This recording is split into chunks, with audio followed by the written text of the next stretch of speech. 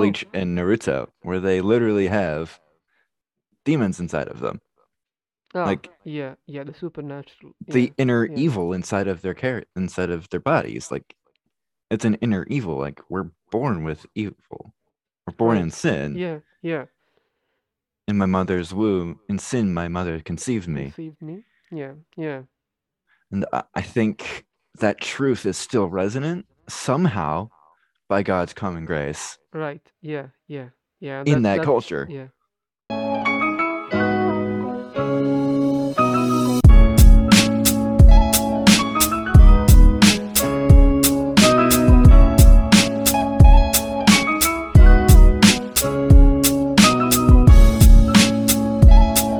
This is the KKT Show. All right. So, hello, welcome to another KKT Show podcast, and with me, joining me today is Jacob Van Olst, a friend of mine, a fellow anime enthusiast from Canada. Jacob, hello. What up, Karen? Yeah, yeah. All right. That's actually remarkably close to yeah, yeah, yeah. All right. So let's begin. Anime.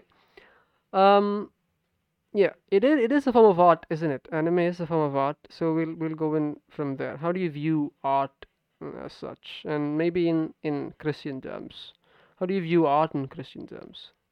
I view art in Christian terms similar to how Tolkien viewed it, where he said when an author writes, he is Yeah, trying to convey some of his own sub creator into that book. right, And I kind of view anime and other art forms in general in a similar way. right. So, Yeah, yeah, yeah. Because there are a lot of depictions of stuff going on around, and all of that is considered art. And while they're not particularly Christian, we'd still call them art. And yet there would always be a distinction, I guess, which you draw, mhm, in which something isn't really glorifying God, and therefore, while it's still art, it's not Christian art. mhm, But on the other hand, there are some who might say that it is only Christian art if it depicts religious imagery, and I guess I have a problem with that, and I guess so would you, because it's not just religious imagery, or I don't even know if you depict religious imagery, but anything that is true and beautiful and noble would all be, I guess, quote unquote, Christian art in some sense, because it depicts noble virtues and nobility and truth and beauty and all of that. yeah, I think that's kind of similar to what Saint Augustine said about truth, right? Right? Where he Yeah. said all truth is God's truth. So Yeah. if God owns and makes All truth. everything and upholds the world, then of course it's going to be in essence his art.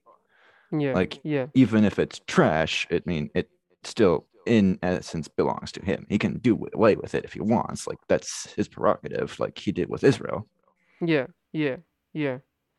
Yeah. And yeah, and on that point, I guess the reason I brought up the distinction is because there's this verse. I forget where it was. Was it in Isaiah 40:19? Let me just see if I can find that. Yeah, it was in Isaiah 40:19. Let me just quote this thing. It's simple. It's actually, yeah, a craftsman casts it, and a goldsmith overlays it with gold and casts it for silver chains. It's basically talking about artisanship and using artisans using their skill, but it ends up perverting God's glory. So there's certainly a kind of depiction that would pervert the glory of God, I guess. So that's Mhm. that's that's one part of art when we speak about it in those kind of terms, I guess. Yeah. Yeah.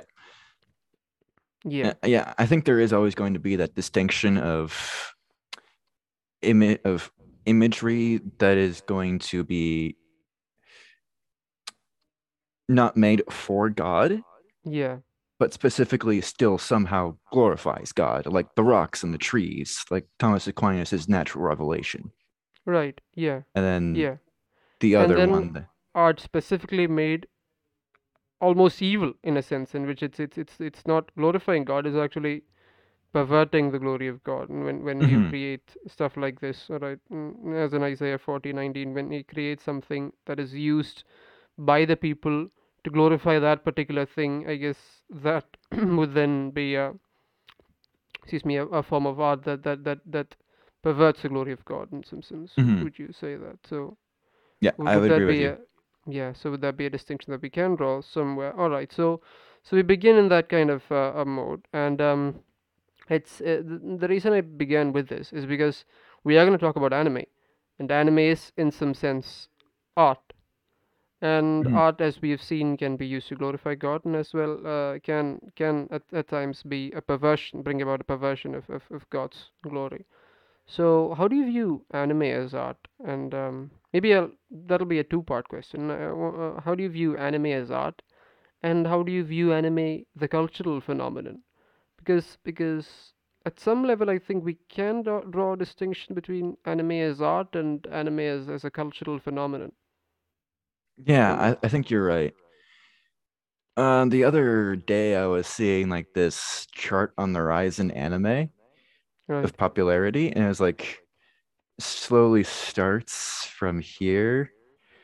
And it's like 1999, 1998, 1999, go 2009-ish, 2020, it's getting higher. Like once you get to 2020, it's over here. Once you skip to 2021, it goes yeah, all the way up. I'm yeah, like, wow.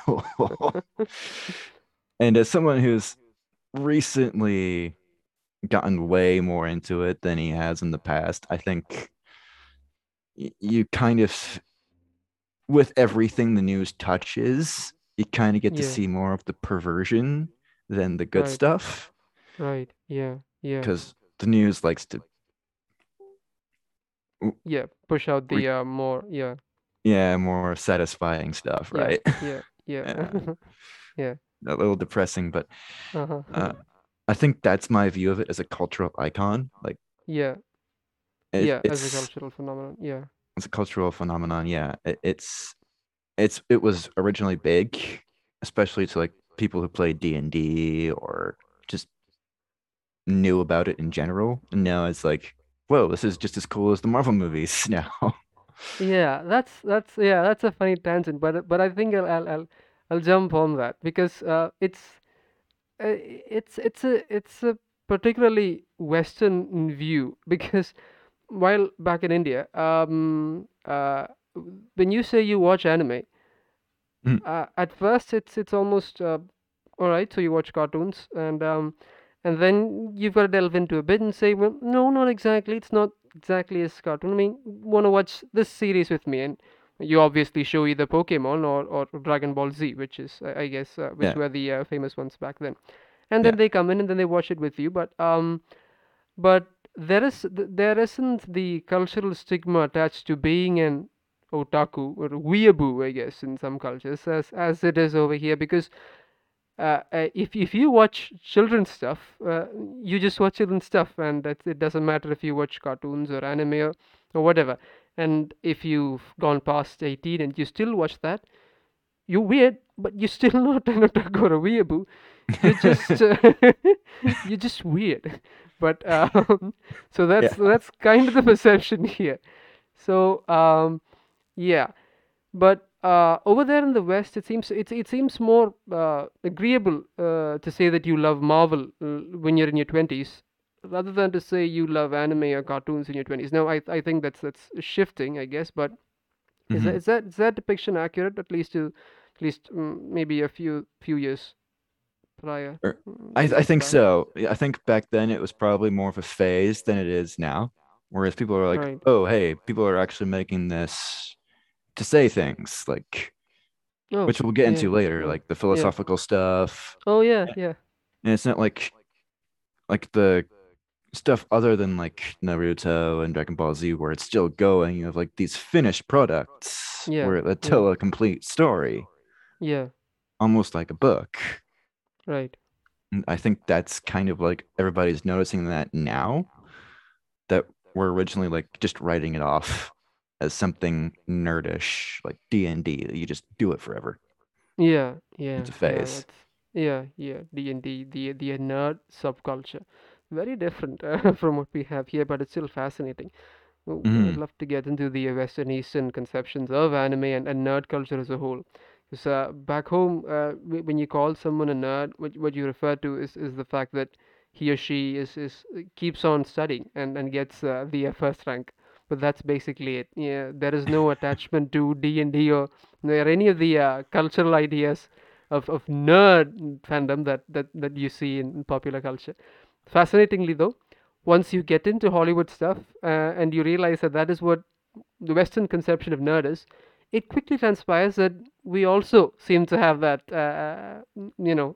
desire to call someone a nerd if he or she engages in an activity, not just studying and engages too much into it. So it's slowly changing towards a Western ideal. I don't know if it's good or bad. I guess I'll have to wait and see. But yeah. Up until quite recently, if you were studying a whole lot, you were a nerd. That was basically it. There was nothing else attached to it. No D&D.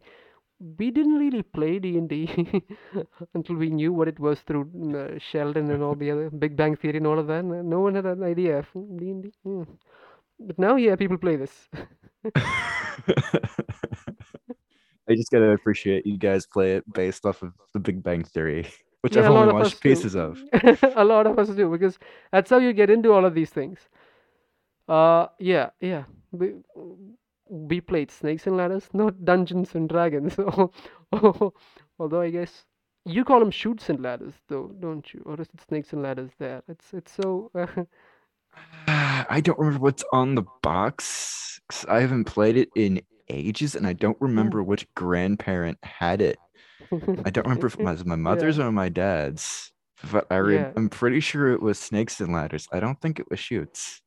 Right. Yeah. I've heard some called Shoots and Ladders, but yeah. All right. So, but there's one more thing that I want to talk about in the Marvel tangent that we went on, which is I don't remember the video of the guy who put this out, but he called it the creative bankruptcy of Marvel, in which he mentioned that Marvel Comics. Now we're not talking about the huge television, the big screen stuff, because it Yeah. seems to garner a lot of audience.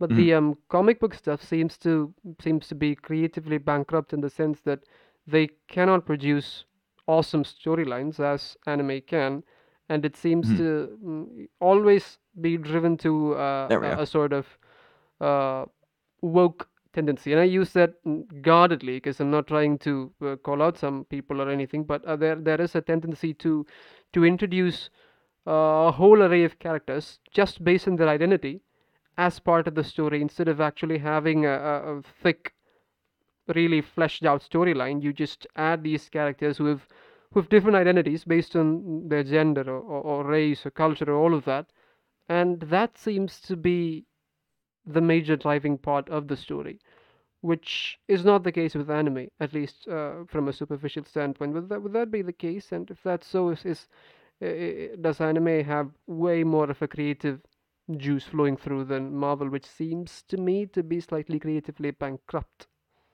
I would probably mostly agree with that. My personal favorite anime is Cardcaptor Sakura, Oh, um, yeah, which is a magical girl anime, which of course it is. yeah. It's Yeah. You call it Mahou Shoujo, right? I yeah, guess that's how you. Yeah, yeah, that is correct. yeah, Um, yeah. it includes a diverse cast with diverse representation, but it Right. doesn't make that the focus of Of the the story. story. It has a plot going through it. And I think that kind of ties back to what C.S. Lewis once said, whereas where he said something like the story can have morals in it, but the story must never be the moral, something like that. No, So that's fascinating. Yeah. Maybe expand on that a bit, and let's see where we go. so one of the main characters, so there are a few main characters in Cardcaptor Sakura. One is Sakura herself. She's learning to come into her own with her own power and whatnot. And then she meets this young boy, and then he's kind of like detached, and they both have he she has this crush on her older brother's best friend, and you'll clearly see in the show if you're older he's not straight. Oh, yeah. Neither of them are, but Sakura and this younger boy who came to a school from China, um, he takes a fascination as well to this crush of Sakura's, and that's how they initially connect. And Right. then he's like, "So this is a spoiler warning. If you haven't watched Cardcaptor Sakura, I highly encourage you actually watch it. It's Yeah, actually yeah. a really good Watched it. show." Watched it a bit. Yeah, yeah. Not. Yeah. I didn't go into it the whole But way. Yeah. Go on. he they learn that he's this like magical guardian of a younger boy who's an incarnation of a famous wizard from centuries ago. Okay. Yeah. And he's like, "Yeah, you're not attracted to me. You're just attracted to my magic. Go out with Sakura." Huh. Yeah. Yeah. It's kind of like the sports movies and stuff. When you see attracted to me, it's just my athletics or my abilities. But yeah. Yeah. Go on. Yeah. So I'm fine with that. Right. Like, I mean, I don't have to agree with it, but No. Yeah. that's Yeah. Yeah. that's what tolerance is all about, right? It's Right. like Yeah. it's still my favorite show. Yeah. So and it doesn't make that part of the story central Yeah. focus. The Yeah. central That focus isn't the is focus. Sakura collecting these cars to get more magic. Like that's it. Yeah. Yeah. This is That's true. everything That's true. surrounding it. Yeah. Yeah. And I guess that's where Marvel seems to have lost the plot a bit when they make the identity of the character the major Mhm. plot of the story. Yeah, yeah. Anime doesn't seem to have that problem. At least from what I see, they seem to have created all of these genres.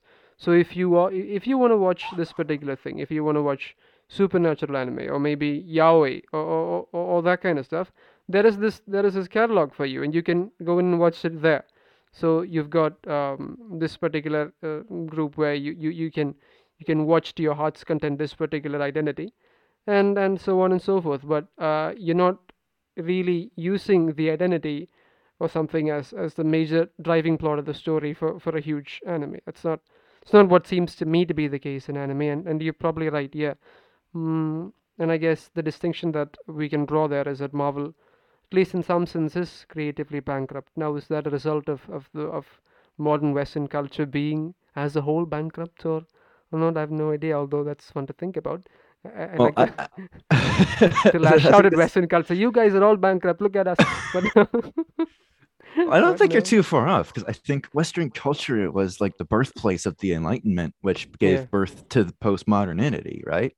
Yeah. Yeah. That's true. That's true. Although, yeah. Which, Yeah. and I had this interesting thought the other day about that, and like, we as a the Western culture as a culture as a whole has gotten so used to the concept of questioning and being skeptical about Yeah. everything that Yeah. we've forgotten the concept of believing in anything. Yeah, that's true. And I guess was it J.K. Chesterton who said that when you start to question everything, you ultimately you have no there is no end point to it. You're just viewing a lot of mirrors because you keep on questioning all of that. There is no ground for you to stand on. I I am. love G.K. Chesterton. He is a Yeah. fantastic author and he's so quotable. Yeah, and I've demolished that quote to to ashes at this point. That really wasn't the quote, but the fact is, yeah. But the gist of it was that you can't keep questioning everything. That you have to have some basis, some foundation. That was the idea of Yeah, Chesterton's quote. Yeah, yeah. not the quote itself. The mind is like a lid. It opens to shut down on something. Ah, yeah, exactly. It opens shut down on something. Yeah, yeah, Yeah, yeah, yeah. That was the idea. Yeah. Was that the quote itself? it was close. Uh-huh, It's probably yeah, not yeah, exactly, but it's yeah, yeah. probably more of a paraphrase. Right. Yeah. Yeah. Yeah. You've got a shot. Yeah. And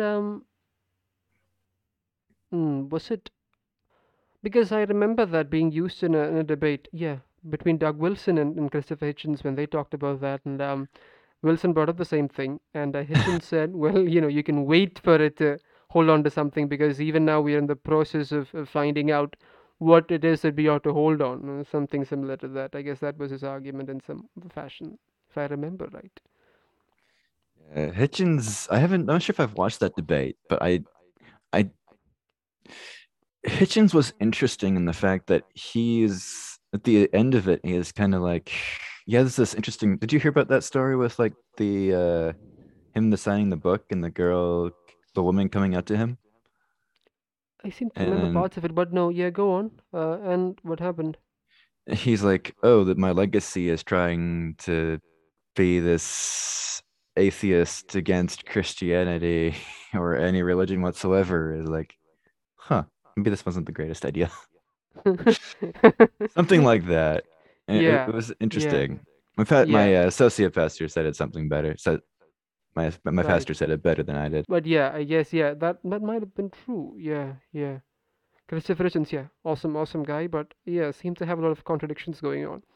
But yeah, so the whole thing, Which, as a philosophy, which any philosophy aside from Christianity is going to have as a whole, and we're probably going yeah, to see that as more as we go along, true, yeah, yeah, absolutely, which and is going to be fun. which is gonna be fun.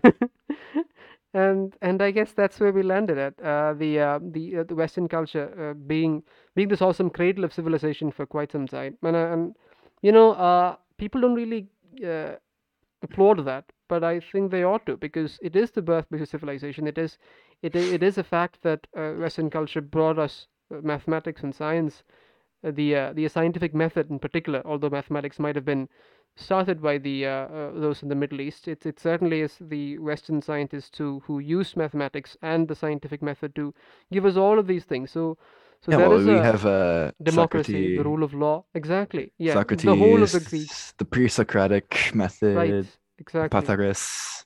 So that's yeah, yeah, true. So it's certainly true and laudable that Western civilization has given us all of these, and it's also sad that it is the very same civilization that is now bankrupt in a lot of ways. And yeah, that's sad. But yeah, it is what it is. And in some senses, I hope that other Eastern cultures would adopt good values from the Western culture and maybe integrate all of that and move forward. Yeah. But yeah. Yeah, all right. So we talked about that, and we're still in anime, and anime as a cultural phenomenon. And here's where I guess we'll move into the the philosophical aspects of it, because when something is a cultural phenomenon, it'll certainly have to have all of the ideas and institutions and foundations that give rise to a culture.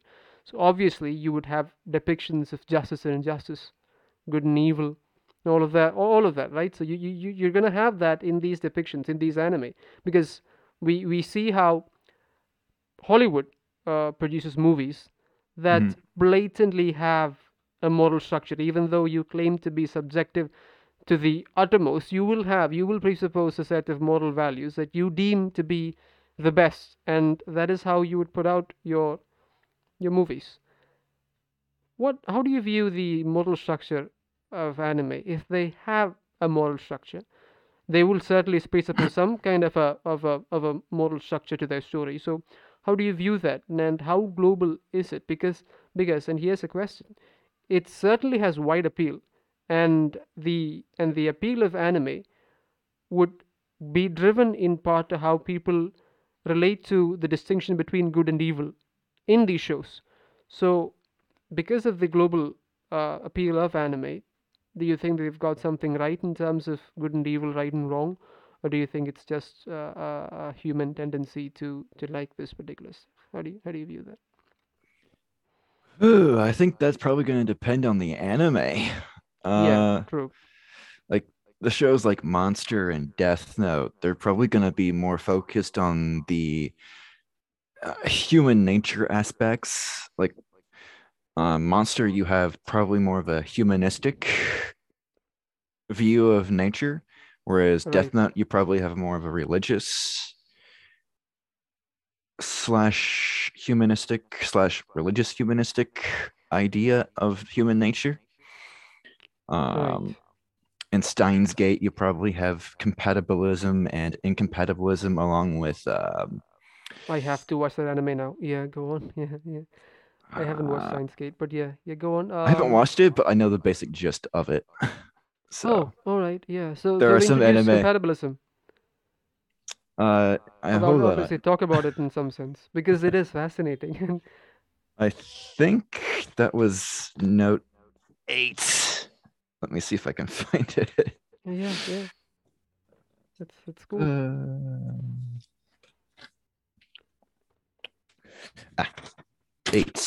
Compatibilism and incompatibilism. The first believes free will and determinism are not mutually exclusive. And Yeah. I wrote on my notes several Christian confessions hold to this. And Steins Gate is quite the example of both these ideas, the second of which being that they are, in fact, mutually exclusive. Thomas Hobbes was a uh, most likely heretical theological compatibilist. He believed Right. God was some sort of like physical essence matter, sort of like the force but personified. Well, Right. not So we're talking about Thomas personified. Hobbes, the political guy, the guy who wrote Leviathan, or is it someone else? Yeah, that's the right guy. Yeah, Right. yeah, Yeah. yeah. Yeah. So human But nature is entirely corrupt. The guy who thought about that, as opposed to the Rousseauian view of the noble savage, we have Thomas Hobbes who said that humanity was entirely depraved and it's brutal, and you need government to mhm, give some sort of structure to society. yeah, Yeah, and yeah, yeah. Animalistic men, I guess, in some ways, given to their yeah, passions. and it's interesting because once I saw the words determinism and free will, of course, I think of like John Kelvin and Yeah, then yeah, Kelvin and obviously. Hobbes, which is just Huh. funny to me. Yeah. All right. So yeah, that's not a It's just connection I drew, but yeah, yeah, yeah, it's just funny yeah. We could because think of John Calvin and Calvin and Hobbes beard. Yeah, yeah. Go on. yeah, no, Bill Watterson actually named them after John Kelvin and Thomas Hobbes, which is interesting. So that Oh, oh, okay. Yeah, I didn't know that. I didn't know that until I saw the Wikipedia article. I'm like, that's amazing. But now going back It to is. these comic It, books, I can see that. I wish I did more of them, but yeah, go on. Yeah, yeah. So, Fascinating. Yeah, to think but of that. tangent aside, the Yeah, compatibilism, and the determinism and free will being compatible, like the Christian confessions. Let me see if I can find the Westminster Confession of Free Will here. I often quote this when people say Christians are just autonomous. yeah. I'm like, Which is the popular view, I guess, apart from Reformed Baptists and a lot of Presbyterians, I guess, a lot, maybe even Reformed Anglicans. A lot of denominations would hold to the autonomous view of human free will, in some sense, human autonomy. I think that would probably depend on the person within the denominations. Oh, I was talking about denominations as a whole. Yeah, yeah. People might differ. Yeah, because yeah, yeah, true. Because Although it is hard. I've read these confessions a few times. I went through the three forms of unity, which is the Dutch Reformed, the that would include the Heidelberg Catechism, which was written in the Right. 1500s, Yeah. the Canons of Dort, also 1500s, maybe 1600s. I'm not entirely sure, and the Belgic Confession. Right. Those are the three Yeah. forms of unity. And then the Lutheran Book of Concord, the 39 Articles of the Church of England, which is Anglican, um, the Westminster Confession of Faith, Yeah. and the 1689 London London Baptist Baptist Confession Confession. Yeah. of Faith. All right. Yeah. And then Westminster Confession of Free Will. God hath endured the will of man with that natural liberty that is neither forced nor by any absolute necessity of nature determined to good or evil. Deuteronomy 30:19, Matthew 17:12, James 1:14. 2. Man in his state of innocency had freedom and power to will and to do that which is good and well pleasing to God, but yet mutably so that he might fall from it. Genesis 1:26, Ecclesiastes 7:29, Genesis 2:16 through 17, and Genesis 3:6. 3. Man, by his fall into a state of sin, hath wholly lost all ability of will to any spiritual good accompanying salvation, so as a natural man, being altogether averse from that good and dead in sin, is not able by his own strength to convert himself or to prepare himself thereunto. John 15:5, Romans 5:6, etc., etc. 4. When God converts a sinner and translates him into the state of grace, he freeth him from his natural bondage under sin, and by his grace alone enables him freely to will and to do that which is spiritually good, yet so as that, by reason of his remaining corruption, he doth not perfectly nor only will that which is good, but doeth also will that which is evil. John 8:34, 36, Colossians 1:13, etc., etc. 5. The will of man is made perfectly and immutably free to good alone in the state of glory only. Ephesians 4:13, Hebrews 12:23, etc., etc., etc. Right. That, Yeah. that's the Presbyterian Confession. Yeah. Yeah. Any thoughts? No, no, and I agree with that because, yeah, obviously, being a Calvinist myself, but the question would be, how is Steins Gate related to compatibilism? As in, do they, in some sense, invoke a deity who is uh, divinely sovereign over all and yet gives humanity a sort of will within that primary causation, secondary causation? Is any of that depicted in Science Gate? I mean, I was just asking because of Uh, compatibilism. so minor spoilers. In Steins Yeah, Gate, yeah. the Spoilers. yeah, spoilers, listeners, Yeah, viewers. yeah. Um, in Steins Gate, the main character is trying to rescue this one person from tragedy by going back in time. Right. Yeah. And That much I know. Yeah.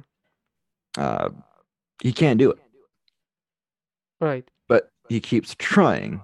And there are points in the show where they make a point to show he can change this, he can change this, he can change small acts, but the true outcome is going to remain the same.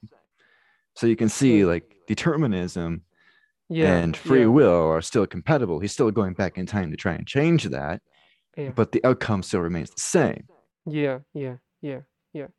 We're talking more in the sense of humanistic compatibilism, but yeah, I guess compatibilism as such is portrayed in the anime. Yes. Yeah. Right. Yeah. Yeah. Fascinating. Right. Right. And you can And still see the connection of humanistic compatibilism and theological absolutely. compatibilism. Absolutely. Yeah. Yeah. And I guess that's where a lot of people would disagree with us when we talk about compatibilism because they'd argue, no, no, that makes man ultimately not responsible for his evil acts. But I guess that's where creator creation distinction comes in and all of that. But yeah, yeah, uh, I that's a think good, yeah. earlier, just a second ago, you said they would make them not responsible for their own actions. Is that what you said? Um, Yeah, yeah. The objection by given by a lot of people to compatibilism is that compatibilistic view of God's sovereignty would make men not responsible, not culpable for their sins, because they seem to view God's handling of history as a sort of micromanaging type of stuff. You've heard the same thing in if you listen to the Unbelievable podcast, we would have had Molinism and Calvinism, William Lane Craig and James White uh, talking okay. about yeah that, and this was I, the major I've I've point seen of a concern. I've seen a Yeah, little bit of William Lane Craig and James White. I will admit that I'm not the biggest fan of either of them. right. Yeah, yeah, yeah. But yeah, I'm a huge fan of JW. But Nice. either way, I the can whole respect it. discussion. I Yeah. still respect him, Yeah. but he is a Uh, Baptist. yeah, yeah, I know. All the good ones are, we're all Baptists. But yeah, coming back to the point. Um, yeah, so during the discussion, the main argument from WLC was that, this makes God the author of evil, as That was his major contention. This makes God the author of evil. This makes God the author of evil. How can you say that God sovereignly ordains all of that and still say that man is responsible? Because if God sovereignly ordains all of this, then the first sin would have to be divinely ordained, and therefore the whole of humanity's fall into sin divinely ordained, and thus God is the author of sin. And I find that no, the reason I say I find that funny is because there is the authorial model of divine providence in which God would be sort of like Shakespeare, and he includes evil in his plays, but that doesn't make him culpable for the evil in those plays. It is just that the evil exists to show how awesome the good is in some sense, to show the redemption, the greatness of redemption, the glory of redemption, and all of that. So the authorial model of divine providence would be, I guess, an answer to critics who say that that makes God the author of sin. But yeah, there is the other objection that it also makes men not culpable, because ultimately it's God who micromanages all of that. That's the major objection that people bring when we talk about compatibilism, I guess. I think I have three responses to your objections. Right. I think the first one would probably be something along your Shakespeare line of thought. I think C.S. Lewis kind of had a similar idea. As you can probably tell, I'm a huge fan of C.S. Lewis. Yeah, yeah, I've got that by now. Yeah. I probably have most of his stuff. Yeah, yeah, awesome. Yeah, I'll, and I I'll show read your you. Facebook post too, where we, yeah, because I Oh, had you some saw questions that? about it. You remember, Nice. and yeah. And I asked you a couple of questions about C.S. Lewis because I'd heard about, some of his certain quirky, shall we say, doctrinal beliefs, and Yeah, so he yeah, held to yeah, a few of them, but not quite the ones people thought he believed, right, yeah, which true, irks me a little. yeah, Not yeah, gonna lie. But he said that God looks at time that he created sort of like a single page instead of a book. Like he sees all of it at once. There's no present, past, or future. It's all just there. yeah, So it's not like he's writing history or being a watchmaker and just allowing, just wearing the watch, letting the time go by. He's like, yeah, oh, yeah, this is it. This yeah, is yeah, this is the page, right? yeah, And C.S. Lewis goes further in like Miracles and Weight of Glory and The Great Divorce, where he's like, oh, God can interact with this page. He can take a pen, he can annotate, he can do whatever. yeah, yeah, That's yeah, supernaturalism is an extension of naturalism. right, yeah, yeah, Second objection I would probably make is, and I've done this with a few people at my workplace, yeah, to and like they're like, when that make God culpable for their sins, I'm like, if you gave birth, if you had a son and he grew up to be a murderer, would you be culpable for his sins? I'm like, no, you wouldn't be. And then I think the third objection, for especially for like the time loop that Steins Gate presents and its concept and idea, would yeah, probably be like, no, the time isn't the problem. It's, or even the fact that it's there. It's just, man, how do I articulate that one? Trying to find the words for this.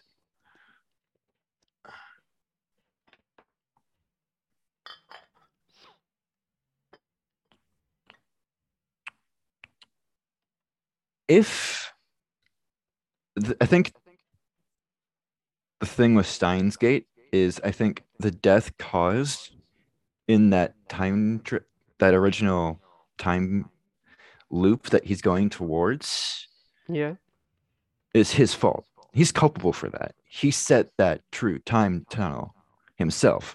God didn't do that. He did that. So he's still culpable. God isn't. yeah, yeah, yeah, yeah, If he right. never made that mistake in the first place, Yeah, it's on him. It's on him. Yeah. yeah. Yeah. Although the second objection might be, I guess, the parent and child objection might have some people saying that while the parent is not directly responsible, the way they raised him would be part of the reason why he ended up being a murderer. So I guess that would be an I love objection that to you that brought that up objection. because Monster goes into that heavily. Oh yeah, Really, you it's know, yeah. fantastic. You make me want to see this anime again and again the way you describe it. Yeah, yeah, yeah. It, Awesome. it, I think you really enjoy it. Oh, yeah, But yeah, Dr. Tenma, the guy who's been framed, well, made to not so much framed as to look like he actually did these murders, yeah, um, he's he's always helping people. He's like he doesn't believe that people are inherently evil. He believes everybody is born innocent yeah, and naturally inclined towards good. Whereas again, the main antagonist of the series is no, everybody's inclined natural inclination is towards evil, which we as yeah, Christians would agree with, yeah, yeah. but we would agree with the actions under common grace that Dr. Yeah. Tenma is closer to the truth. Right, because God Whereas they both, restricts the evil. Yeah, yeah. Because mm, yeah, yeah. Because otherwise we would have men tearing each other down. We would have the Hobbesian universe in some sense. yes, Yeah, yeah, yeah. yeah, but it's fantastic. Yeah, yeah. Awesome. Yeah. I have to So, check this anime out. Yeah. so we did a little Right. bit of postmodernity.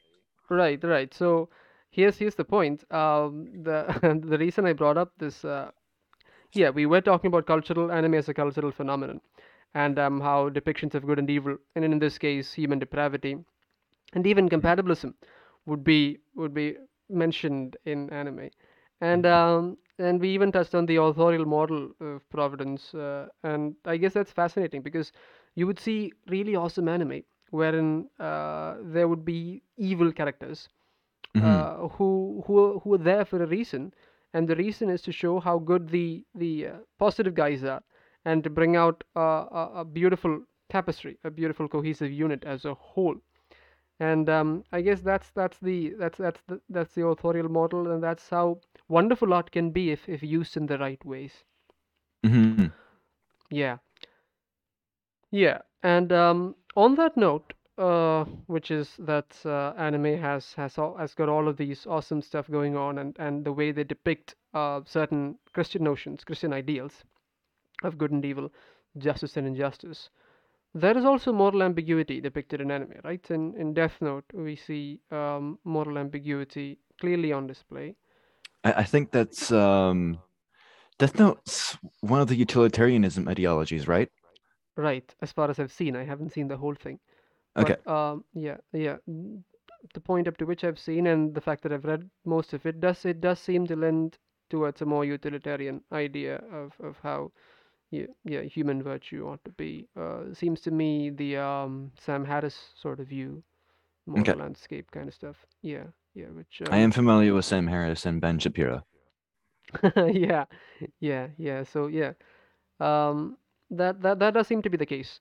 And here's a question: wouldn't almost all of anime lend itself towards the utilitarian perspective, considering their base point? Because Japanese culture as a whole seems to me to be, well, effectively atheistic in some sense. I mean, they might have some sort of organized religion, but at the end of it, they seem to be a more secular minded culture. And as such, it seems to me that their moral structure would be utilitarian, wouldn't it? Whew. I'm not Japanese, so it's only conjecture. Yeah, obviously, yeah, yeah. It's just based on the anime that I've seen, it doesn't seem to me to be the case, and it's a question I've been wondering about because Yeah. I know for a fact that they're not extremely religious, and it's not against them or anything. It's just the way that culture seems to work. It seems to me that they're more secular minded. They seem to have a more secular view of life, and as such, I uh, would agree with you. They have a more secular minded view of life, but I would also say that they probably have a more appreciation and respect and even tolerance for other concepts in oh, general absolutely, yeah, than we as a Western culture have been in the yeah. last, I don't know, since the 18th, since the Enlightenment. Yeah, although you're the ones who keep talking about tolerance. In fact, the most. Every single time you see tolerance being lifted up, and the Yeah, intolerance of tolerance now being almost unbearable at this point. But I know, but right? Immediately move away from the topic. Let's go. Take a car and drive. yeah, because you guys seem to love talking about it, but doesn't seem to be out there much. Yeah, but yeah, the point being, yeah, they seem to be able to integrate a whole lot. They seem to be able to integrate cultures, integrate ideas. They use a lot of Christian imagery in anime, Mhm. and And not even and because it's Christian, just because it looks cool. yeah, because it looks cool, and they find it easy to incorporate ideas from cultures while not losing the essence of the anime or their own culture for that matter. And it's fabulous. It's fascinating. But Hmm. even so, having uh, absorbed or having used all of these ideas, wouldn't the fundamental core still be in some sense utilitarian, similar to a Western conception currently, as the West is moving towards atheism? One would assume that utilitarianism would be the moral framework by which we view whether something is good or evil, as we see in Hollywood depictions of right and wrong. But it seems to me that anime doesn't really follow the utilitarian mindset, at least in some sense. They seem to hold to a transcendent view of good and evil. There still seems to be the the last remaining, I guess, drags maybe, but there still seems to me this view of a traditional morality underpinning many anime that I Hmm. see, and that to me is fascinating. Do you have any thoughts on that? And I think how that that's could be? I think one of the biggest ones for that is probably gonna be like the big three, like the two of the big three, Oh, Bleach and Naruto, where they literally have demons inside of them. ah, Like yeah, yeah, the supernatural. Yeah, the inner yeah, evil inside of their inside of their bodies. Like it's an inner evil. Like we're born with evil. We're born in right. sin. Yeah, yeah, In my mother's womb, in sin, my mother conceived me. conceived me. Yeah, yeah, And I think that truth is still resonant somehow by God's common grace right. Yeah, yeah, yeah. And in that's that that's culture. yeah, yeah, And exactly. I think Even though they did not know God. Yeah, yeah. it's The verse. starting to Yeah, play with that, I think a little, like in terms of like the concepts of like Monster and Death Note and like, oh, it's starting to realize, oh, we can play with this.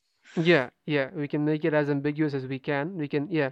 But there is the sense of human depravity at the beginning in a Hmm. lot of these anime that you mentioned. Yes, yes, it is. It is fascinating. Truly, yeah, yeah. Extremely fascinating culture and view of right and wrong, which, yeah,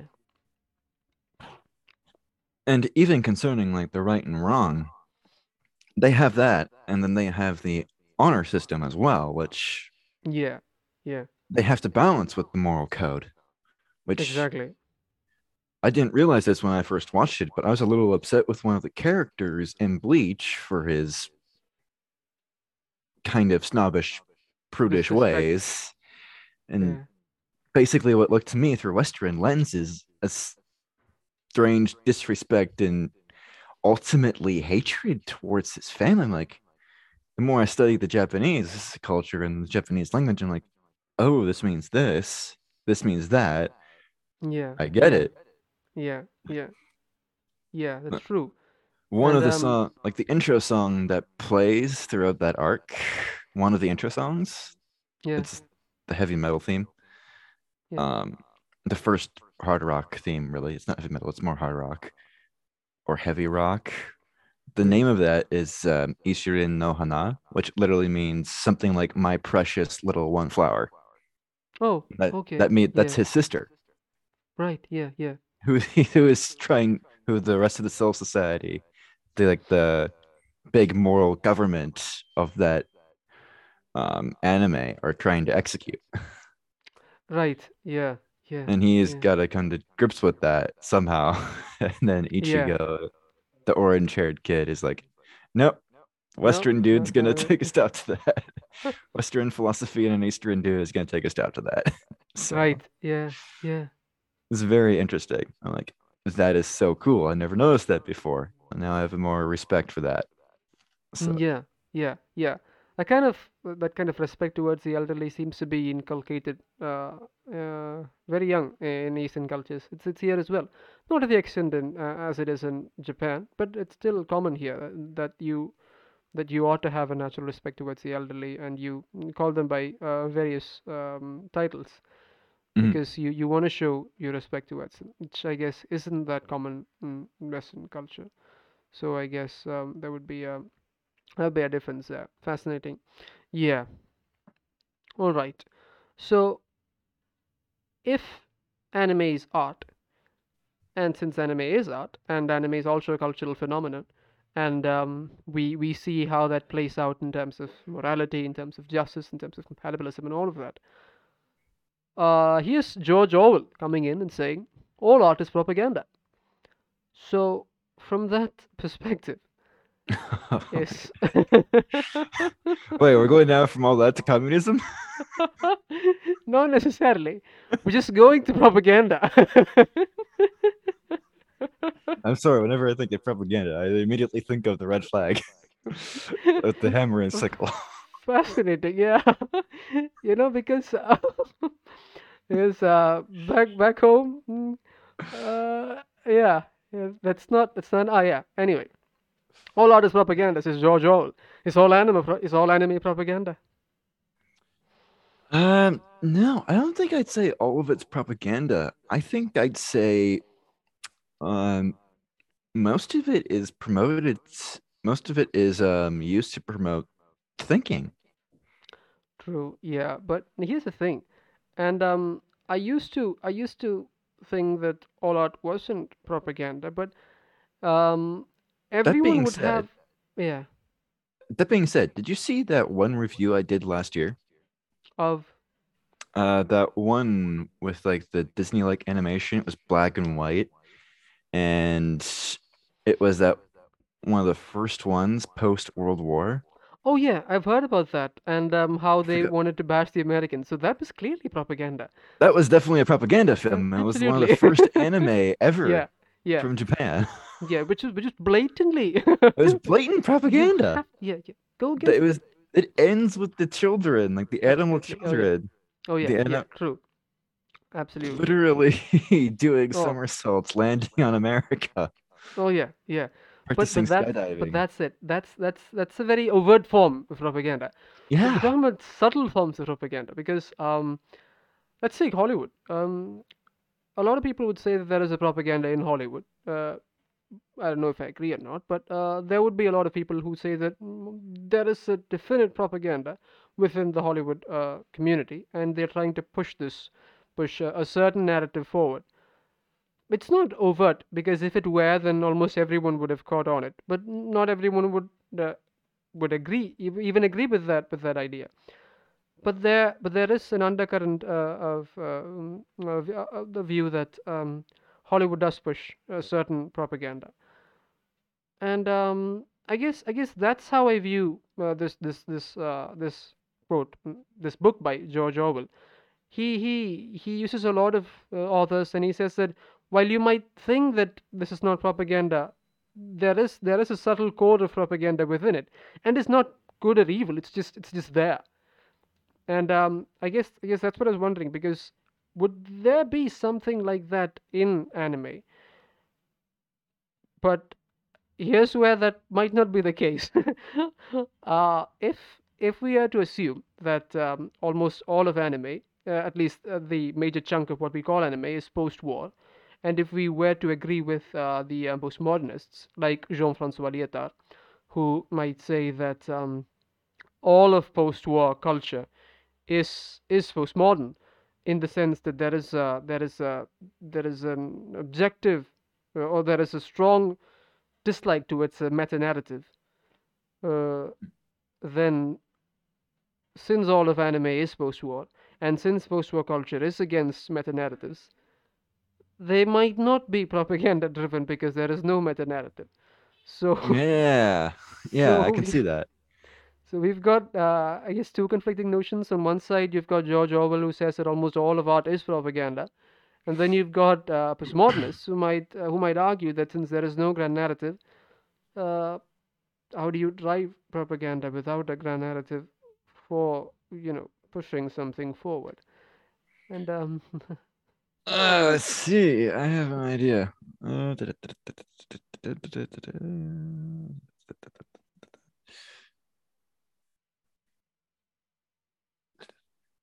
I think that is going to depend on your definition of propaganda. right, And exactly. Google It will. defines It this as certainly will. information, especially of a biased or misleading nature, used to promote or publicize a particular political cause or point of view. Right. So, if it's biased or misleading and is a political point of view to promote. So I think if it's From like an that perspective, yeah, yeah, true. Yeah, go on. almost like an underhanded sort of thing, where have you seen those memes where like, hey, hey mom, can I go to this place? And mom's like, no, we got this at home. Oh Have you yeah, seen we those? got this at home, and this at home Yeah. is yeah, And yeah, this at home is something completely different from yeah, this. yeah, yeah, That's kind of yeah. what True. propaganda in my mind is. Yeah, yeah. And from I guess from that perspective, no, anime is not propaganda driven because certainly there is no they're not trying to mislead anyone, at least not on any superficial level. You wouldn't assume that anime is trying to mislead or drive a political point. But No, and I don't think yeah, philosophical points are inherently propaganda propaganda either. driven. But isn't man a political animal, and thus whatever he puts out would have some links to politics because there would be the undercurrent of a political view, even if that's not blatantly pushed forward. And I was wondering, I'm just thinking out loud. In that case, wouldn't there be some view of this political view is right, and this is not all that right? Would that be propaganda in some way? We are stretching the definitions of propaganda now, and I do wonder if we've gone beyond the definitions. But I'm just because at this point all art would be propaganda. Was that what George Orwell was driving towards? But yeah, it's fun to think about. That's why I put that out. What do you make of it? it I like the idea of like I think his question is all art propaganda is probably the essence of postmodernity in general because he's like, hey, this exists, let's question the purpose of it Right, because what right, truth is yeah, there, what truth is yeah, in this, yeah, is that actually truth, is there a meta narrative as you said earlier, yeah, yeah. and if something is being promoted for its truth, wouldn't we reject that anyway? If it, because postmodernity is supposed to reject the meta narrative and replace it for a localized narrative. Absolutely, yeah, yeah. It is. It is supposed to reject all of that, and that's why. Yeah, yeah. Because there's this absolutely wonderful quote in this. Have you read something by oh, I forget the name. Was it? Yeah, Hiroki Azuma. And there's a book by this author called Otaku. And I love this book because it talks about it's about database animals. And let me just quote something from that. This just give us an idea of what it's talking about. Here's the idea. Um, the personal pronoun otaku fulfills the function of mutually endorsing the fantasy of group affiliation. For the otaku, certainly the fictional is taken far more seriously than social reality, and the media often conclude from this kind of observation that otaku cannot distinguish between reality and games. However, such a conclusion is imprudent. Since not all otaku are mental patients, it follows that they generally possess the ability to distinguish between fiction and reality. Their preference for fiction is related to their identity. And here's the ultimate point. Otaku shut themselves into the hobby community not because they deny sociality, but rather because as social values and standards are already dysfunctional, they feel a pressing need to construct alternative values and standards. This is a postmodern characteristic because the process by which coexistence of countless smaller standards replace the loss of the singular and vast social standard corresponds precisely to the decline of the grand narrative identified by Jean-Francois Lyotard.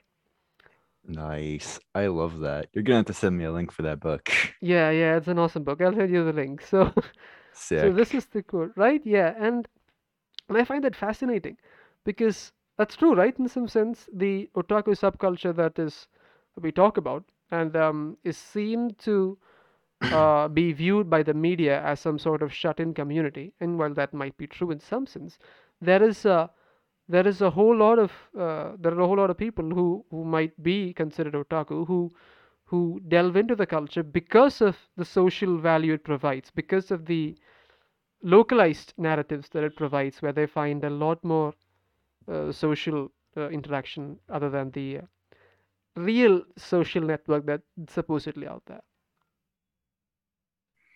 Yeah, I think I agree with that because as you were reading that quote, I'm like, oh, look at that. He is describing like the essence again of postmodernity. It's like Yeah, they're finding a group yeah. and Within replacing a larger, yeah, within a yeah, larger group to replace, the supposedly larger meta narrative, yeah, and with another localized one. yeah, and delve into this one. Yeah, it's Yeah. awesome. Yeah, It's yeah, fantastic. absolutely. And that's why I wanted to put this out today because a lot of people might consider us otakus, although I guess yeah, we wouldn't be in the definitional sense. So Well, because it I definitely wouldn't ascribe to postmodernism. no, no, yeah, and that's the point. Because postmodernism, in its political the demonstrations and its political forms, is certainly not a wonderful doctrine. It has a lot of issues, Well, but there's no absolutes. yeah, there's no absolutes, absolutely. But I see what you did there. yeah, but it is also true that it is a cultural condition. And Frederick Jameson and all of these guys, when they talk about it, it is true that culture has been driven to a point that people distrust grand narratives.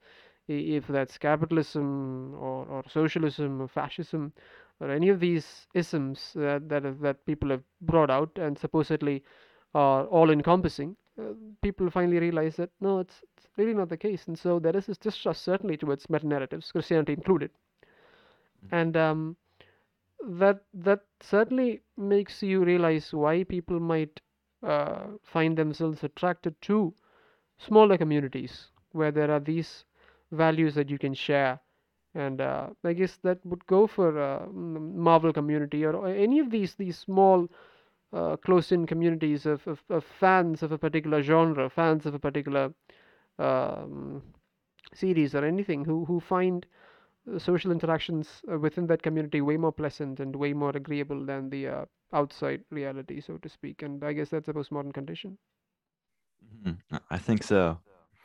And then I think while we're on the topic, I think this aspect of postmodernism is kind of tied to to the idea of structuralism, where they're tied, everybody's Absolutely. connected Yeah. by like the idea of language and Yeah. shared And cultures. yeah, yeah. And linguistic relativity also, because Yeah. yeah, if you really can't find the truth within a given text, then is there truth as a whole, or is it just a hmm construct of that culture which produced the language? hmm Right. Yeah. Yeah. True. And Awesome. yeah, and I guess that's why us we find a lot of fun in engaging in online communities of anime lovers because of the shared culture, the shared uh, mm, preferences we have. And I guess that is in some sense a postmodern condition. It wouldn't have been the case I guess 60 or 70 years ago. Uh, people wouldn't have enjoyed being in such a community as people hmm do right now. it is fascinating. Yeah, it is definitely very it my the rest of my family were like, "Oh, hey, is this popular now?" I'm like, "Yeah, it is." Yeah, yeah, yeah, yeah. All that's true, right? I mean, it's not that popular here, but still people love to look at it and say, "Oh yeah, Attack on Titan." In fact, some of our creators here are using the songs from Attack on Titan and some of the memes and stuff, and including them in Malayalam skits. Malayalam being our language, and the cultural the, the mishmash that produces is fascinating.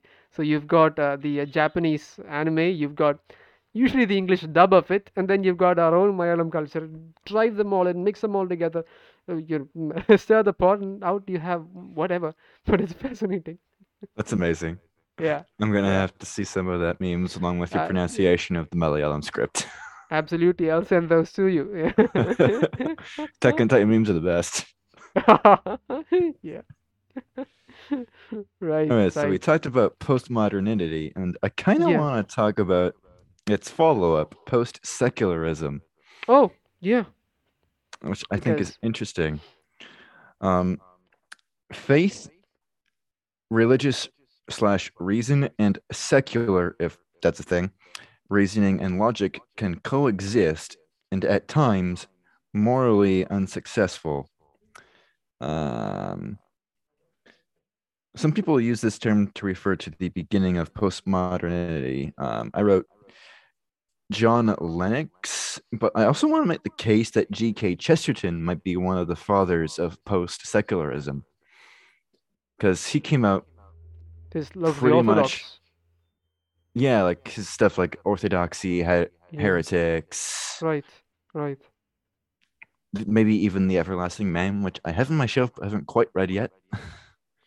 But So how would you go about because this is fascinating. So in a post-secular age, how would a person view um recent logic in connection to faith as we spoke of? Because as we know, they've been seen as completely divided in the modern age in some sense because reason and logic were tools for humans to thrive, and faith, whatever it is, was to be kept in the was to be very personal. mhm, Postmodernism came in, and even reason and logic took a hit because they were tools of the white culture, and therefore not necessarily absolute truths, because these were all recent logic dialogues where Western conceptions, and they held value because of power structures and because Western culture had, I guess, more power. There were power imbalances, and Western culture drove all of culture, and therefore reason and logic were the standards. But that should not be the case, say the postmodernists. But now we've reached or talked about post-secularism, and I find that fascinating because there is a confluence of faith and reason and mhm. logic in some sense. And I think it's kind of closer to what, ah man, how do I phrase that? I think it is an ideal that is a step closer than what we talked about earlier, what humanism is, right? We went Yeah, yeah. where humanism has like all those different philosophies. Let me see where my notes on that. I have too many notes. That's what I have.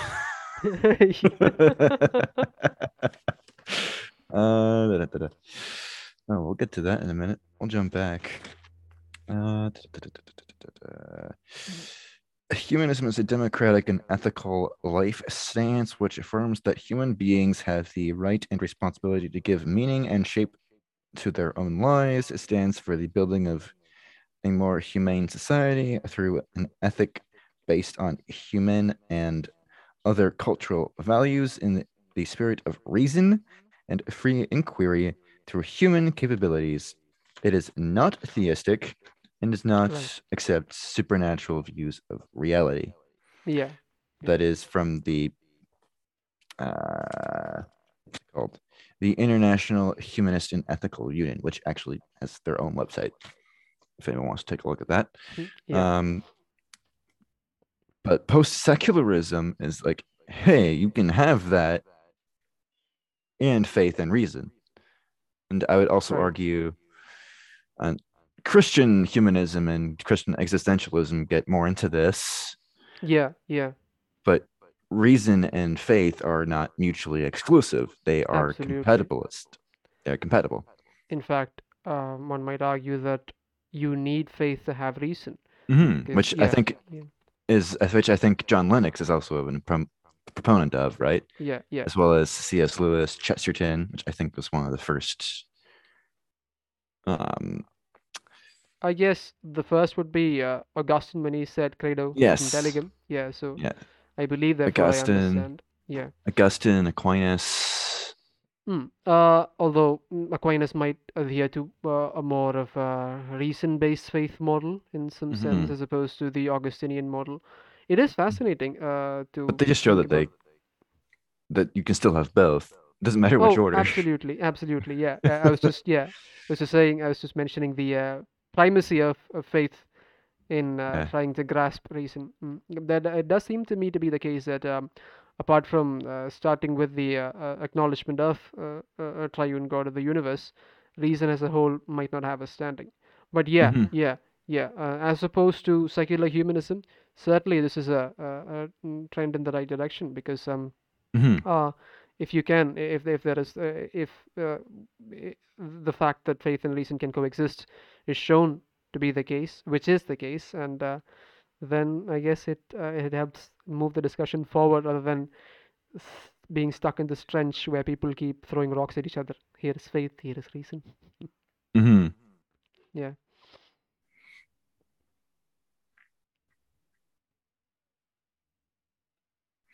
Yeah, I was able to find a lot of stuff on filmmakers and authors for postmodernism, and it's Yeah, surprisingly yeah. difficult to find like a consensus of stuff for post-secularism. Absolute. Oh, I'm yeah. Even like, if it was modernism in some sense. I mean, because you read one author and you get a simulacrum, and then you read another author and then you go. I'm like, is this So, postmodernism or is this like absurdism, existentialism, or yeah, humanism? Like, or is it all of them? the whole thing is confusing. Yeah, but Yeah. because I guess that is the modern condition. You get confused out of your mind, and thus you Yes. reach nirvana. Uh, no, I think it's a state of confusion based on the concept of not believing anything. You have no reason, you have no faith in your reason. Yeah, if no faith in reason, so maybe psychedelics might help. I guess.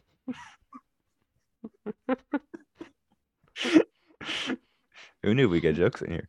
Yeah. That's great. This is awesome. Yeah. All right.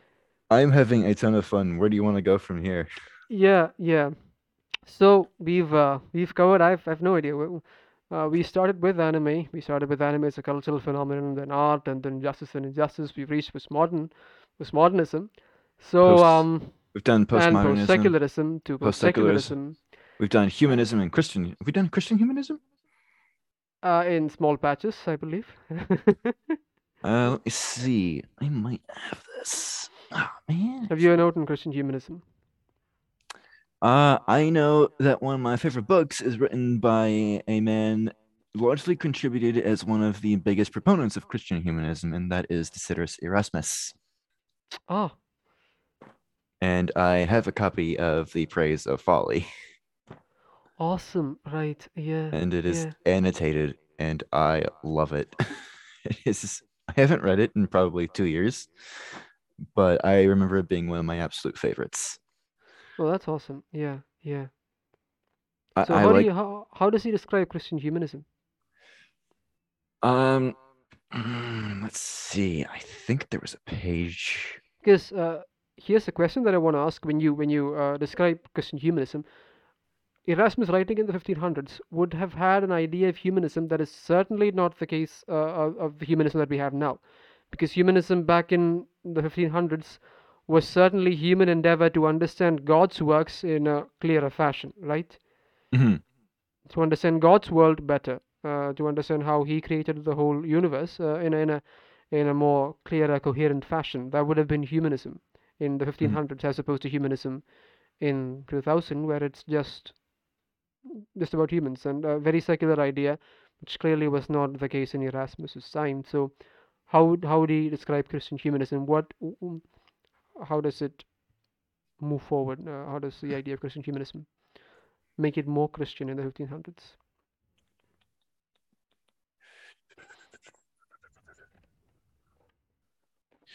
Let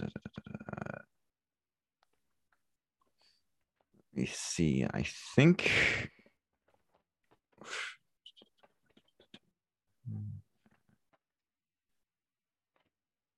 Yeah, I agree with you that the secular humanism of his day was probably definitely different from the secular humanism we have now, Yeah, because I think they still had an idea of what's it called? Like God is a creator. They live in a created they universe, had and the idea of post-secularism without having gone through postmodernism. or even modernism for that matter. Yeah, exactly right. Let's just Uh, skip the hard parts. yeah, Christian humanism was a movement with optimism toward the goodness of humanity, growing through the Renaissance's development of resurgence of Greco-Roman interest in the 14th, 16th century. Explore the philosophy of humanism and its relation to the Protestant Reformation and Christian faith of the time. Does that sound about right to you? I didn't hear the last sentence. Christian humanism. The last Uh, sentence. explore the philosophy of humanism and its relation to the Protestant Reformation and Christian faith of the time. Oh, oh, I so it's know, it's connected to uh, the Protestant Reformation. yeah, it's interesting because if you read The Bondage of the Will by Martin Luther, he You and wouldn't, Erasmus didn't yeah, really get along get very on. well. Yeah, yeah, yeah. Uh, that being said, Martin Luther was actually kind of nice to the guy. He didn't verbally Compared insult to him. compared to his other I was just, fascinating interactions, where yeah, all he sorts only, of wonderful invectives were thrown out. yeah, he only called him like, I don't know, like a worthless pig with a nose ring or something. That was it. Yeah, I mean that's tame in comparison. He Yeah, I liked the know, guy. right? Amazing. I don't know, maybe it was all Erasmus's studying of Greek that he appreciated. I don't know. Yeah, yeah, yeah. But Um, yeah, yeah, that makes a lot of sense considering the Renaissance, and how human development was seen as wonderful, and how human ability was almost raised to a level. It seems to me to be the case that an optimistic view of Christianity might have been Christian humanism. So we can do all of these things. We're able to do a whole lot more than we thought we were capable of, because of the resurgence of Greco-Roman literature, because of the resurgence of Renaissance art and even science. So human capacity was being found out, human potential being understood in ways that were never known before, and that seemed to have struck a chord with the Christians, who I guess wanted to mix Christianity with this optimistic view of the future. Thinking about postmillennialism now, but thinking of this optimism, and I guess an optimistic view of Christianity. But the reason to, I guess, take a step back might be this. This might have fueled a view of humanity that might not have been entirely consistent with the doctrine of total depravity in some ways. Is that right? I think based on the annotations within his own praise of folly, I think I would agree with that. I think I would agree Right. with your understanding of where that idea of total depravity was starting to kind of leave. Yeah, yeah, yeah. That was my sense too, because this is fascinating. It's just that human potential might have been given a bit too much of thrust. Mhm. Although that might have been necessary had the reformers, maybe because the reformers might have been a bit too on the negative side. I don't know. You can do nothing. You're gone. It's all dust and bones now. So that wasn't the case. No, I'm just kidding. But yeah, I wonder. And and would such a view have led inevitably to enlightenment? Because if you can do, if human potential is so vast and so boundless, let's say. Hmm. Well, if you go away from total depravity and get rid of that, you probably can replace it with total ability, Yeah, right? yeah, you're able to do a whole lot of stuff, and you're not really hindered by the effects of sin, noetic or otherwise, because Hmm. they might have adhered to the view of depravity as such as it is a moral aspect, but I wonder if they acknowledge the noetic effect of sin in our minds, because that would also have been the case, right? So, while intellectual pursuits were awesome, intellectual pursuits without, or rather, Hmm. disconnected with the idea of the triune God might Hmm. not have been the best move forward. I'm just wondering. Well, this is one to think about. I ought to, yeah, we really ought to think about Christian humanism a whole lot more. It seems fascinating, and it seems to me to be where, if post secularism is a modern condition, maybe that's where we're headed to. I don't know. That would be definitely an interesting episode. Yeah, anime as Christian humanism. I was thinking more along the lines of Praise of Folly by Desiderius Erasmus. Oh, yeah, yeah, true. We maybe discussing that too, because I brought about anime because anime Well, I certainly meant has that like Christian for another conceptions. episode. Ah, yeah, yeah. Like you can, I might be able to find you a copy. Yeah, I need a copy because I can't get a copy here. I I need might be able to something. send you a few. I might be able to send you a few recordings. Oh, It's public domain. right. Yeah, yeah, I yeah, think you'd like it. I think you'd like yeah. that as well. Absolutely. Yeah, yeah. We'll Um. get into that. Yeah. uh, Right. So I have no idea where we are right now. We've reached Erasmus from Monster.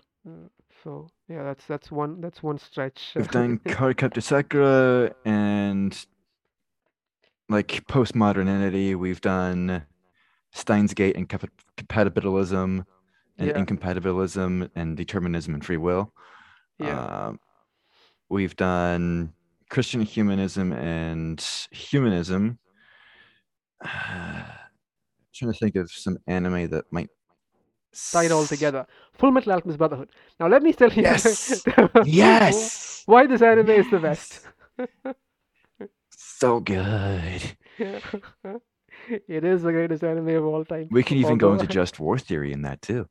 oh yeah, yeah, because I'd never really looked into that until I saw your video, the video you shared with me, the one about Nietzsche and Hmm. Nietzsche and She has a great playlist. Berserk. Yeah, and down there was just war theory for Full Metal Alchemist Brotherhood. And yeah, yeah, I hadn't thought about that for some time. Anyway, Fullmetal Alchemist Brotherhood is an amazing anime, and it does get into a lot of the themes that we talked about. It certainly gets into a lot of philosophy. It gets Hmm. into the humanistic conceptions and transcendental notions when it delves into scientism Hmm. extremely well. Which you It have done a gets, video on. yeah, yeah, which I've done a video on, guys. Check that out as well. Yeah, I'll put the check it links to out. it somewhere. It's Yeah. good. It also gets into this thing between uh, this idea of race and individual sin versus collective sin, which I think is Yes. a very fascinating topic, right? Because a lot of anime would shy away from it. A lot of modern Hollywood would not even depict it, but Hmm. it is a topic to discuss, and they've done it really well.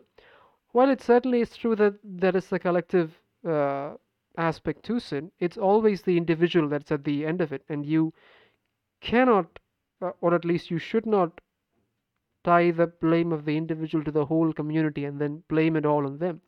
It certainly wouldn't be right, and I am fascinated by how Hiromu Arakawa did that wonderfully well in the depictions of Ishval in Civil War, and how they reconcile at the end, Ishval and Amestris. Amazing stuff, I Hmm. guess. And also the conception of truth, Hmm. and Yes. yeah, the transcendent nature of truth as a whole, truly amazing. Not seen in many anime, although they do have transcendent ideas. This one show transcend the nature of truth as a whole. That truth is outside of human perceptions, which I guess is a very true notion because we're now living in the realm of your truth and my truth, and I guess Full Metal Alchemist Brotherhood dealt a blow to that aspect when it talked about truth as being transcendent. Hmm. And And yet it's still somehow personal, and personal yet it's transcend. fascinating. So the immanence and the transcendence together, which is Yes, because everybody quite has their own door, right? yeah. True, that's true. You can tell I've watched both the adaptations. I know. Right, right. It's an amazing anime. It deals with a whole lot. We have to dedicate a single episode to Fullmetal Alchemist Brotherhood and all of the philosophy behind it, because I think we can go in a whole lot with that. I think it lends itself to the a certain Jewish conception of religion, which Hiromu Arakawa talked about, and Yes, obviously it lends itself to the philosophy of truth, and we might get into forms and such, the idea of forms, the theory of forms.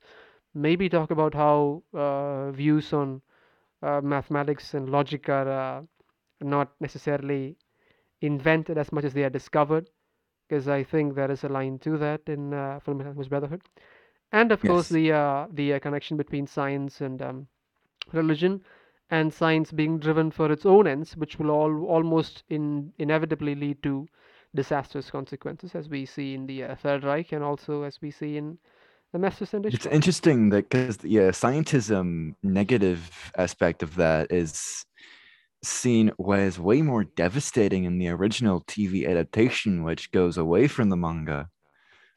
Oh, oh, yeah, true. And it's spoilers for those who haven't listened. So maybe skip ahead 5 minutes if you haven't seen that. 'Cause I would highly recommend you go watch that. Yeah, yeah. Awesome anime. Nah, yes. But, and if you don't care about spoilers, here it is. It's revealed that their powers of alchemy are derived from souls of the real world or the alternate Right, world right. without Yeah, alchemy. yeah, yeah. And So like, the underground, yeah. So that's where you get the power from, and, yeah. and that's just And like, people's souls. and that's scientism.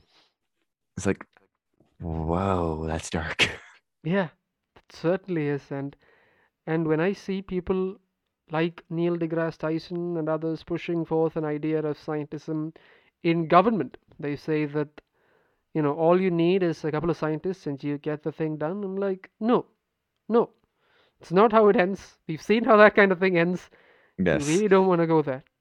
Yeah, well, they created homunculi. That didn't work Yeah, they out. create homunculi. So you really want us to create homunculi? You really want to go down that path? Well, we're already But doing that yeah, with the AI too, right?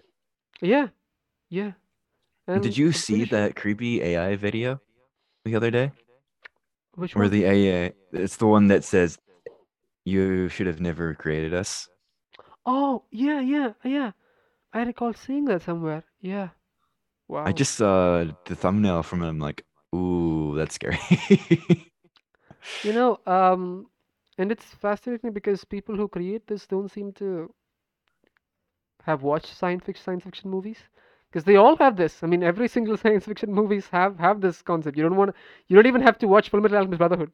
Watch an old Yeah. science fiction stuff and you'll see how this thing ends. But but yeah. Terminator, Matrix, everything. You know what's fascinating about scientism? J.P. Moreland wrote that book, Scientism and Secularism. We just talked about secularism, and it's secularism that gives rise to scientism.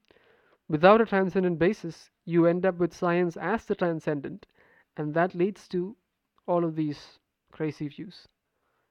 So, Interesting. I can yeah, see. I think I can see that, and that is fascinating. yeah, yeah, right. So we've gone everywhere, and it's I've no idea how long Talked a we've lot of refreshed this. Yeah, we refreshed this. we. We've gone on for about 1 hour 45 minutes. It's been amazing. I love talking with you, mate. Oh, And you're fantastic. You're so much fun to talk to, dude. I'm, you too. And I I'm want to do buying this again this. and again because I have no idea where people would start and end with this discussion because we've gone a lot. But this is fascinating, and We should probably talk a little bit more about anime. yeah. We're having so much fun with the Yeah, because philosophy. I started with anime, and so guys, this is about anime. This for those of you still listening, this is about anime. You see my picture in the back. It's this school temple. It's all about anime. It's just that we've gone. I have no idea where, but it's still anime. Still focused on anime. Yes. So yeah, awesome talk, Jacob. I've had a really fun time talking with you. I want to talk with you again. We'll discuss. Uh, I don't even know what we'll discuss. I'm not gonna put a name to it because I'm pretty sure we won't stick to it. We'll go berserk. But Nice.